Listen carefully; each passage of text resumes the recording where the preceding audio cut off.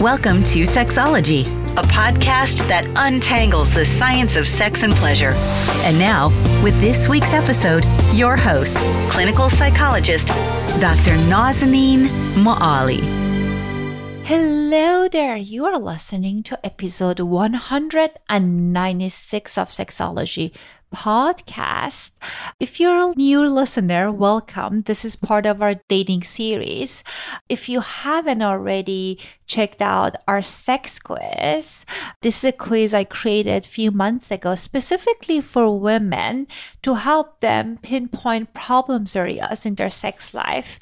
It's a relatively brief quiz. I think it takes around 5 to 7 minutes and you get the results immediately. So if you're curious about where are some of the areas that you can improve on, definitely take this quiz. The link will be on the show note.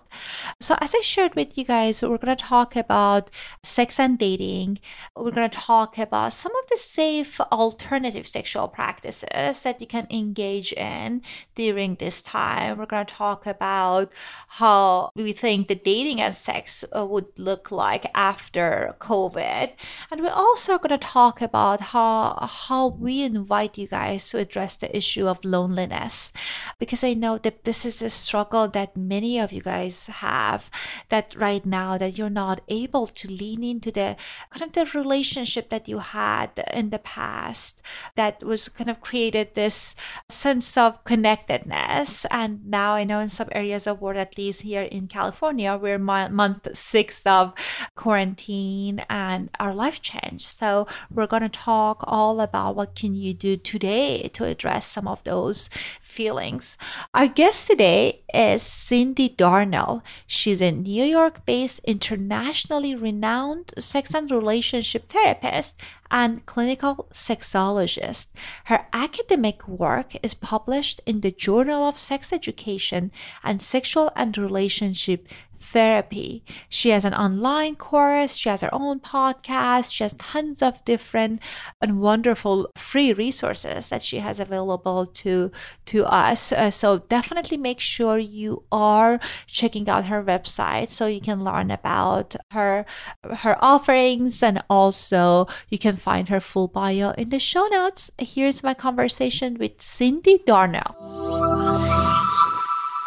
Hello and welcome to another episode of Sexology Podcast. I am very excited to have Cyndi Darnell, sex therapist and a relationship therapist, on our show today. Cyndi, welcome to our show. Thank you for having me. It's a pleasure to be here. I am very excited about this conversation. We're doing a series on online dating and dating in general. And as you and many of our listeners, they know that this is a tough time to date. And I have clients that they felt they were doing well with dating, and then the COVID happened and the quarantine happened, and it's tougher kind of a water and different waters to navigate. So I think it will be beneficial for many of our listeners to kind of hear your thoughts about this. So I guess first thing that comes to many of our mind is that should they be dating during pandemic? Well, I mean, of course, and dating can be many things to many people. So traditional dating, I think people tend to think of going out to do an activity somewhere. And depending on where one is in the world, there are going to be places where that's going to be much more accessible than other places where it's completely not appropriate. So where I'm currently in New York, people can kind of do that. In California, I think they can't. Where I'm from, originally Melbourne, Australia, they definitely can't. They're in very, very heavy lockdown there. So it really depends where people are and what they're doing. So that's for traditional dating. But during the height of the pandemic, as it was in New York City at least, I know a lot of people were sort of getting to know each other in this format, at least at the beginning. For people who perhaps have more established dating relationships where they had started prior to the pandemic, of course, those relationships will continue to exist in different forms and in different formats. So it's not so much a question of, should we be dating, but more a question of how do we date in such ways and how do we adapt to what is being asked of us through a public health lens, really. Well, I'm glad that you kind of brought up kind of the location that people are, because unfortunately, depending on where we're located, the numbers are different, the recommendations are different, Right. and also where people are in the stages of their dating with a partner makes a huge difference. So maybe if people are interested in doing sexting and video chats and kind of those kind of sexual experiences, sometimes people are more comfortable if they met before, they have some kind of relationship with the person.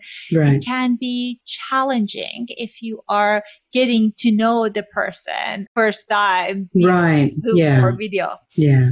I mean, and I think, that's really the optimal word here is challenging. It's a challenge. Everything is a challenge. Like getting groceries is a challenge. School is a challenge. Work is a challenge. Established relationships are challenging right now. Travel, like everything is affected. And so while, we can say, well, dating is hard. I mean, yeah, it is hard. But everything's hard right now. So it's just sort of part of it. We're being called upon, as individuals and as communities to adapt. That's just how it has to be at the moment. Well, I'm glad that you're highlighting that this is a single area that we're struggling. And you're right, our life drastically changed. Right. With change always comes the opportunity for kind of like discovering new part of ourselves and kind of changing the routine. So, I know subcategory of my clients, they're loving it because they feel like they're connecting in a different format and they're able to show up with less anxiety. They feel more comfortable. So it's an easier way to get to know the person if they are doing it with a stranger over the video. But I think it depends on your personality, the context, and what you're looking for. Right. And I think, for people who had been looking perhaps more for, random hookups where there's not much getting to know you and it's more physical rather than intellectual and emotional, those kinds of connections are probably going to be harder and probably a lot less, less safe, let's say. Unless, you're having regular COVID tests, unless you're being very, very truthful about your whereabouts and where you've been, which, we have really no way of assessing that. Obviously, the COVID tests are as effective as they can be given the current technology. But, honor and integrity, it's not always that easy to come by. So taking people at their word about where they've been and how they've been isolating can be difficult. So one has to use one's own judgment and introspective kind of assessment of whether or not it's appropriate to be having such a loose lifestyle as you may have enjoyed previously. Well, I love that you highlighted the category of people that are interested in casual sex and hookup sex. And right now can be more challenging to navigate that. So you said it's based on kind of like integrity and your judgment. So what are some of the recommendations you have for people to kind of like to sharpen those skills or kind of think about how can they navigate it relatively safe? How do you navigate hookups safely? They like if I used to do hookups in the past, but right now then there's this added pressure of COVID, so I want to have like a hookup. Sex. I don't know that you can have hookups right now. Maybe you can't. I don't know. It really depends on the jurisdiction of where you are and what's expected of you. In a perfect world, you would be totally upfront about who you've been with and what you've been doing. But not everybody is going to be that way. Like people don't tell the truth. So to assume that if someone says, I've been isolating home alone, for months, maybe they have been, maybe they haven't. We don't really have a way to measure that. So, I'm certainly not against hookups, but we just need to be mindful of how, is now really the appropriate time to be having hookups. This is not from a moral position. It's an ethics and public health question. Is this the time? People, because we still don't even know how this disease is spread. They think it's airborne. They think it's droplets. It may be. We don't know. And until we know this for sure, and until we have a vaccine, this is sort of like the the AIDS crisis before they knew what was what and they knew about prevention, and certainly the medication we have now for HIV prevention, PrEP in particular, is fantastic. So until we have something like that for coronavirus, we just have to be mindful. Like this is not about, don't go and have sex ever. Of course, do what you want, but just be mindful. Just think about what you're doing. Well, I'm glad that you were highlighting the part that we don't know how it's get spread, because sometimes people tell me it's like talking about STI testing, and they say if the person is tested, then I feel comfortable. But I feel like there's a slight difference here that unless they've been tested, I don't know, immediately, recently. Right. I mean, the test is, for that moment. You go out and, you take a subway or you do whatever, and then you don't know what's going on. So, I mean, tests are important, absolutely, but it's just really difficult, it's just really difficult. Well, and I think that maybe perhaps this is a time for people to explore other ways of being sexual, because I know that it's been several months for many people that they've been in lockdown. And I think if you're single, especially, or you're not surrounded with people, that can be a very challenging time. Yeah. So it's not necessarily that not to have sex, but maybe you can explore different parts of being sexual that doesn't necessarily put you at high risk. What are some of the ways that you recommend people to explore their sexuality right now that can be safer?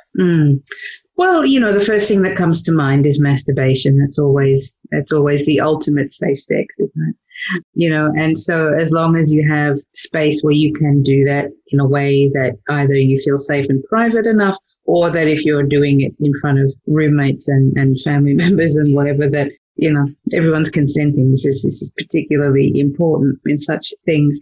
I'm thinking about the sound of vibrators if you're living with your parents and your mum doesn't want to hear the sound of your vibrator. How might you manage that? That kind of thing. So, there's that. And otherwise, I mean, if you have lovers, people who you would normally see, even if they don't live in your city or in your neighborhood, and they would be people who you would travel to see once a month, or they would travel to see you back in the olden days when we could do such things.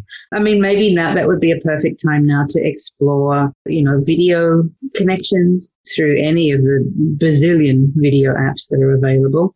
And, and sending messages to each other. And these kinds of things are, again, they're not perfect, but they really activate a part of our erotic imagination that is perhaps often not utilized in in-person connections. And I would encourage people to not necessarily see it as a better or worse option. Everyone has their preference, and that's okay. But rather that we have to do this, whether we like it or not. And so it forces us to use, to tap into creativity, to tap into imagination, to discover what's erotically possible through these technological mediums. And people can have all kinds of experiences. They might discover that they really enjoy making little videos for their lovers. They might discover that they have, a latent exhibitionist within them that they didn't even know was there. So the possibilities that this situation brings us, even though none of us would have wished it upon ourselves, we're in it, and looking at it as an opportunity to reframe and understand sexuality differently, I think can be a real benefit in this situation. Absolutely. And I know there are even anonymous sex parties and kind of the groups and chats that people can be part of it. And one of the things that I often see with my clients is the challenge of they're not, as you said, they're not exercising their imagination. They're actually, they were feeling like they're not as sexual because they just didn't want to have that routine sexual experiences that they had. So this can be an opportunity for people to explore, as you said, different kind of aspects of their sexuality and kind of discover things about themselves that perhaps before they didn't know about. But what about the people that are looking for a longer term relationship? Is there a way that they can still continue pursuing that, kind of meeting new people, if they are okay with waiting to be sexual for a while? I mean, of course, that's, it's almost, in that sense, we've almost been able to revert to old-fashioned dating in that, people who are choosing to be celibate for now can instead spend more time investing in actually getting to know someone, if that is the kind of relationship that they're looking for. If they're looking for something that is a little less physical, but more intimate emotionally and intellectually, I think this is actually the perfect time for that, for some people to go back to what we would perhaps call traditional relationship values of courtship and getting to know people. It's not everybody's cup of tea. I realize that. But for those for whom that's appealing, that can still be happening. It's interesting that I think I might date myself when I say that. But I remember when we were using phone calls and when we were calling without having the photos and image, and that helped many of us to get to know the partner in a more intimate way. Absolutely. Becoming kind of more intimate. Yeah, I mean, it's a bit more old fashioned doing it that way, which, I mean, when I say old fashioned, I don't mean that as an insult. It's just that it's how things used to be for a whole generation of people, perhaps, who have never tried that. It'll be an interesting and challenging thing to try.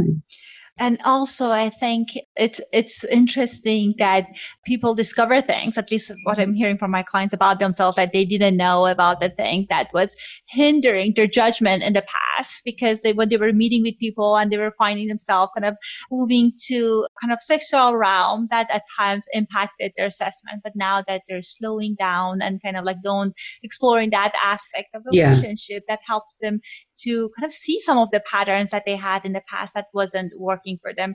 I agree with you that for many people, this is challenging, this is uncomfortable, and it's not like we choose to be in this part. But also it's important to think about, hopefully this is temporary. So this is an invitation to change kind of things in your life and adapt, as you mentioned. But it doesn't mean things hopefully going to be this way forever. One thing that I hear from colleagues and some of my clients also, they're worried that what if our dating life changed forever? What do you think about that? So I'm not sure that it's going to be a situation of dating changing forever. I mean, forever's a long time, isn't it?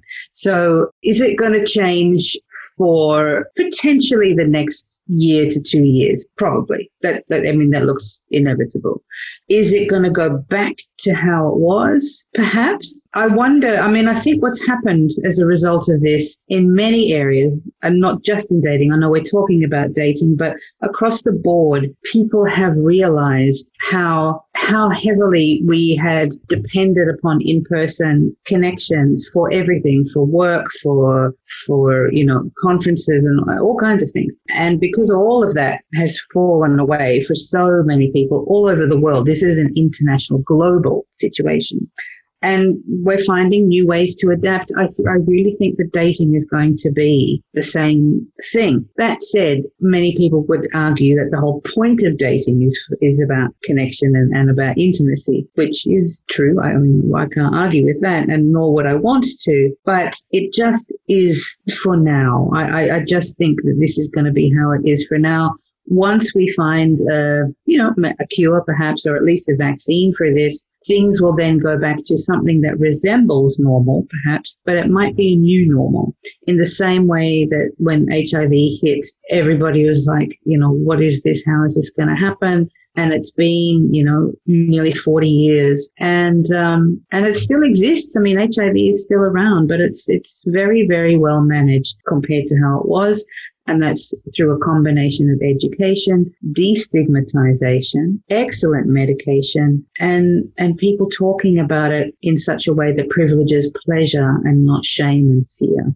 What a beautiful comparison. And I know that many people, as you said, during 80s, during era of AIDS era, that it was very scary, and many people were even scared to be intimate with their partner. But now you're right that this is something that's long in the past in a way that the fear, at least for many, many communities. So for many people, as you mentioned, that dating is about connection.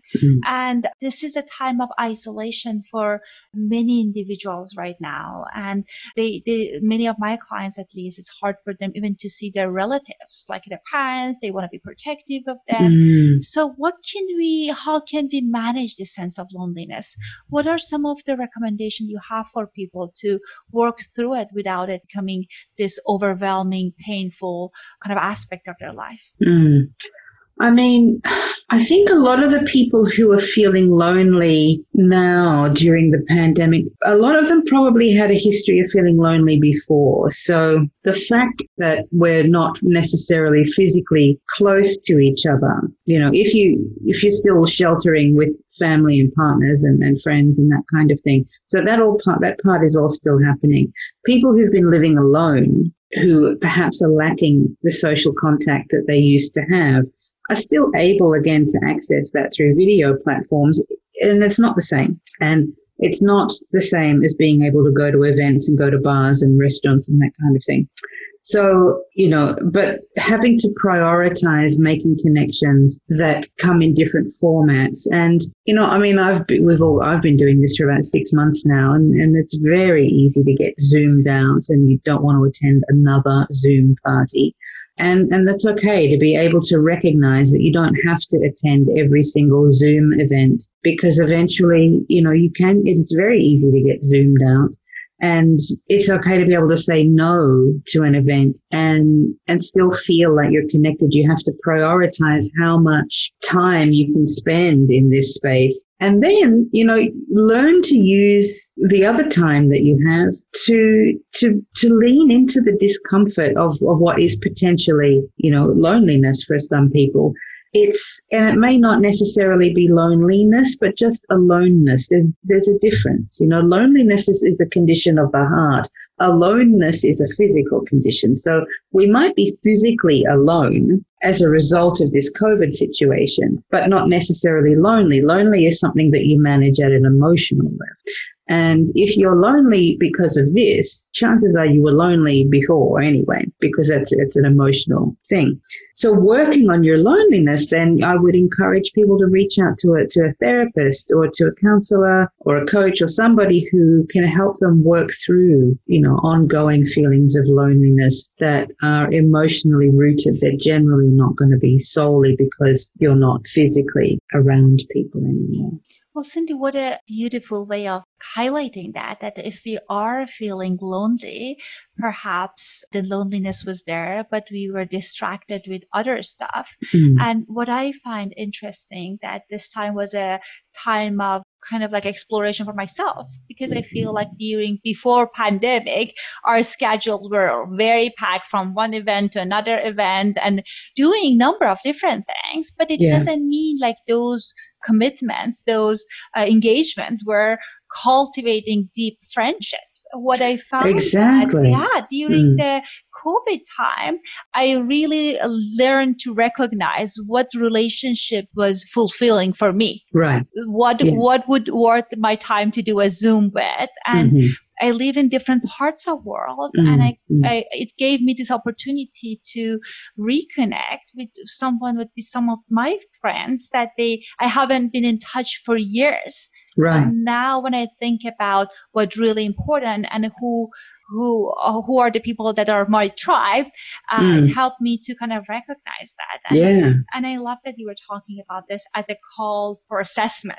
I was going to say it's an opportunity to really reflect, because if, a lot of people are feeling anxiety as a result of all of this, which, is normal. I'm not going to say that, if you're feeling anxious in response to this, it's because you have a disorder. Like it's very reasonable that you would be anxious right now if you're prone to anxiety. But if you're feeling, some people, it's interesting actually, because some people who have historically lived with social anxiety had, especially at the beginning of the pandemic, had spoken a lot about the fact that everybody was slowing down. It helped them feel validated and understood, like they were sort of seen for the first time, because instead of this constant push, particularly in the US, that everyone's rushing and, achieve and get this goal, and it's very driven kind of culture and society here, that for that to sort of stop overnight meant that a lot of people who live with social anxiety could just all go, like a collective breath, that everyone's just slowed down, and this has created a very different dynamic for people who found it very difficult to be going out to events and hustling and chasing and pushing and this sort of thing all the time. Now with this opportunity to stop and reflect, that they noticed they felt more peaceful. On the other hand, there are people for whom chasing and rushing and achieving and, meeting goals and that kind of thing is their way of finding meaning in the world. So when that is taken away from them, then they're left with this discomfort and anxiety and a sense of sort of meaninglessness, which in the event that someone listening says, oh yeah, wow, that's me, that again would be an opportunity to reach out to a therapist or a counselor and really sort of look into unpacking, well, what might this tell me about myself that I only feel like I'm participating in the world when I'm, achieving and goal driven? Not that there's anything wrong with it. It's a great skill and it's a great way to be. But if not having that causes you extraordinary distress, that may be something to look at through a deeper lens. I love that. And I think this is at even on personal level, this was a time for me to assess what am I doing in different realm of my relationship, even in my marriage, to be super busy with this and that, like seeing my husband 1 hour at night and on weekends. But it also, just slowing down gave me opportunity to see, okay, what am I doing in my marriage and my relationship, and what do I want more of? Yeah. Well, Cyndi, I bet many of our listeners are now curious to learn more about you and your practice, and you're doing a fabulous job in social media. So tell us, if people are curious, where can they find you? So I would encourage people to head to my website, which is cyndidarnell.com, CYNDIDARNELL.com. From there are links to all of my social media presences and also ways to book me if you would like to work with me in one-on-one consultations. But I also have quite a comprehensive library of online courses that are pre-recorded, which people can register for online. They don't need to email me to ask about that. It's all, the information is there. I also have a free program there currently that I created in response to the uprising of the coronavirus, called the Pleasure Program. And it's a free 21-day course that covers everything related to pleasure, from, managing feelings of discomfort in response to the virus situation, but also how to cultivate connection and eroticism. There's a lot of really helpful sex education and sex tips in there. Also, it's for all genders, all orientations, all relationship styles. It's really, really focused on helping people bring pleasure into their lives. Well, thank you so much for sharing those resources with us. And you're very welcome. If our listeners didn't get a chance to write down the information, it will be in the show notes. Thank you so much for coming on the show. This was a wonderful conversation, and thank you for sharing your expertise with us. You're welcome. Thanks for having me.